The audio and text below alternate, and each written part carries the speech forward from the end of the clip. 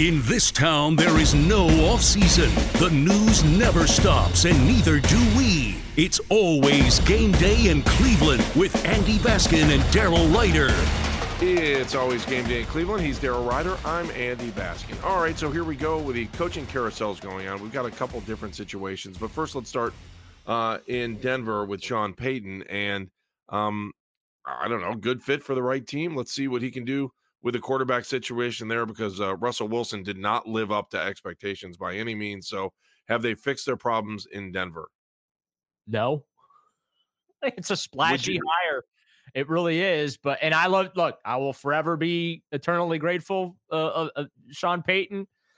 Got me the ring in New Orleans. I'm good, but I have reservations about Russell Wilson and whether or not he's washed. I will say if Sean Payton can't fix him, then the Broncos are up the creek without the proverbial paddle. Let's be real about it. I mean, they're basically counting on Payton to come in and fix Russ, right? Right. I mean, I don't know another way to look at it. My other question then for you too, and we brought this up on the show while you were on the air on the broadcast show. Would you ever trade for a coach? And they had to give up a first round pick for him. Yes, I was in favor of the Browns trading for Sean Payton, so I can't be a hypocrite here. Yeah.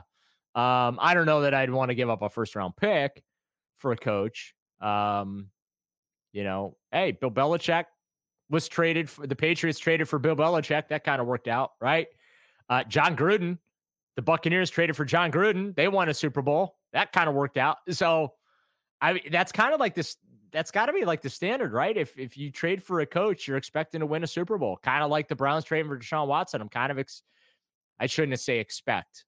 I should never expect anything when it comes to the Browns. But fans' expectations are that he's going to get them to a Super Bowl or win a Super Bowl, right? I mean, that's the whole point of making a trade like that. So I just, you got to go through Pat Mahomes and the Chiefs, man. It sucks to be in the AFC West. It really does. Similar to it sucks to be in the AFC North because you got to go through Joe Burrow and the Bengals now, right? Similar to what it was a couple years ago when you had to go through Ben Roethlisberger and the Pittsburgh Steelers. But that's just the reality. So it's a splash hire by that new ownership group who, by the way, is spending a crap ton of money right now. Yeah. They're like dropping $100 million on stadium improvements. They're not only did they trade for Sean Payton, they are giving him $17 to $20 million per year.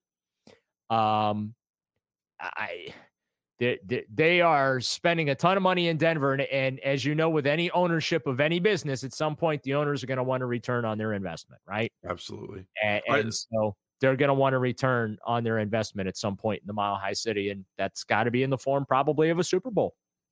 All right, let's go to the next one. DeMeco Ryans now head coach in Houston, and we knew they were going to have – I mean, that's going to be an interesting situation where you've got a new young head coach, the former 49ers defensive coordinator. The team has a ton of draft picks thanks to the Browns and some other maneuvering that they've done. So it's also a return for Ryans, who is a former linebacker who started his career as a second-round pick there in 2006, and he spent 6 seasons there. What do you think about the Ryans hire in Houston?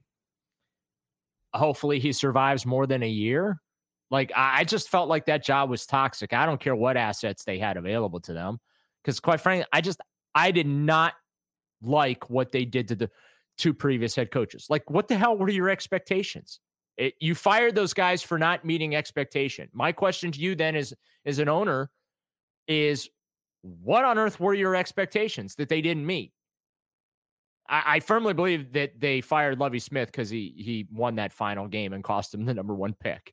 I think that they were going to fire him anyway, which is probably the reason why Lovie Smith went and won that game, right? To stick it to him and say, well, all right, you're going to throw my ass out the door, but you're not getting the number 1 pick in the draft, Chicago. You're welcome. I loved it. I did too. Everybody loved it. Yeah, but I hope that he gets the opportunity that the previous 2 guys didn't get. That they, I think it helps that he's a former Houston Texan, like you mentioned. I know everyone's like praising it,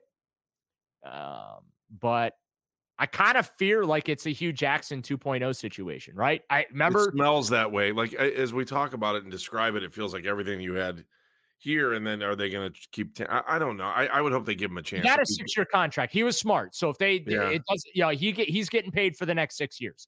So good job on his agent, right? But yeah, I'm not a fan of how the McNairs have been running the Texans in recent years. So it's, good for him. It's one of 32. I get it. He obviously has some emotional attachment to that franchise, being a former player. I just hope that they set him up for success much better than they set up the two previous guys to fail. Any guess on what's going on in Arizona? That seems to be a carousel of fun out there right now. You've applied for the job, haven't you? I haven't. My contract forbids me, but I'm trying to ask to get out of it so I can get the gig. But I don't think it's going to happen. Yeah, I don't know what the Cardinals are going to do. I have no idea. I'm interested to see if Kyler Murray's in their future, right? Right. Yeah, I think that's part of that whole dynamic. Whether or not he ultimately ends up being the future there, because Kingsbury, like they fit together. There's no guarantee that he's gonna fit with the new guy. I mean, look at the situation in Tennessee right now. Mike Vrabel, I saw a quote Wednesday afternoon, and I'm paraphrasing, but he basically said, yeah, just figuring out with the new GM what we both like and what's going to work together. I'm wondering how that's going to, you know what I'm saying? Like, I've got Mike Vrabel, the clock on him leaving the Titans at some point here in the near future. I've got that started just because, like, typically shotgun marriages, and we know about this in Cleveland all too well. Right. They don't work well. Now, certainly, if you've done your due diligence as far as your hiring process goes, hopefully you've hired a GM that has the same philosophy as Mike Vrabel. I don't know. Glenn Cook. I've said this before. I think that if Ohio State ever opened up and Vrabel had the opportunity, he'd go there. Yeah. Well, I clearly believe that Mike Vrabel, if he had the chance, would the go good back. News is Glenn Cook is still with the team. So Right. it's not back-to-back off seasons where they lose key members of their front office. But that's what you want as an organization too, because that means you have quality people. Look, let's be honest about it. For years and years and years, nobody wanted to touch the Browns front office with a 10-foot pole. And typically when guys left here, like, they went back to, like, assistant GM or pro personnel style jobs. So it's good that Andrew Berry has people in his front office that other teams want to speak to and interview. Glenn Cook's going to be a GM. I think next year he's going to be a GM. But yeah, I am curious to see how the Tennessee Titans situation plays out here. I'm going out on a limb and saying this is probably Mike Vrabel's last year there. I'm just going to go out. When they made the move in the beginning, though, it sounded like it was very pro Vrabel. But now you start talking about it a little bit more. You have to wonder what it's going to be like, just for the fun of it. Just remember all the stuff Hugh Jackson said when he was here, right? That's true. And behind the scenes, him and Sashi Brown were going at it round and round and round, right? But in front of the cameras and microphones, he was out there playing the good soldier. Trust me on Cody Kessler. And that's, he oversold. One of his many sins here is he oversold things, right? Organizations make a mistake of overselling when they don't need to oversell.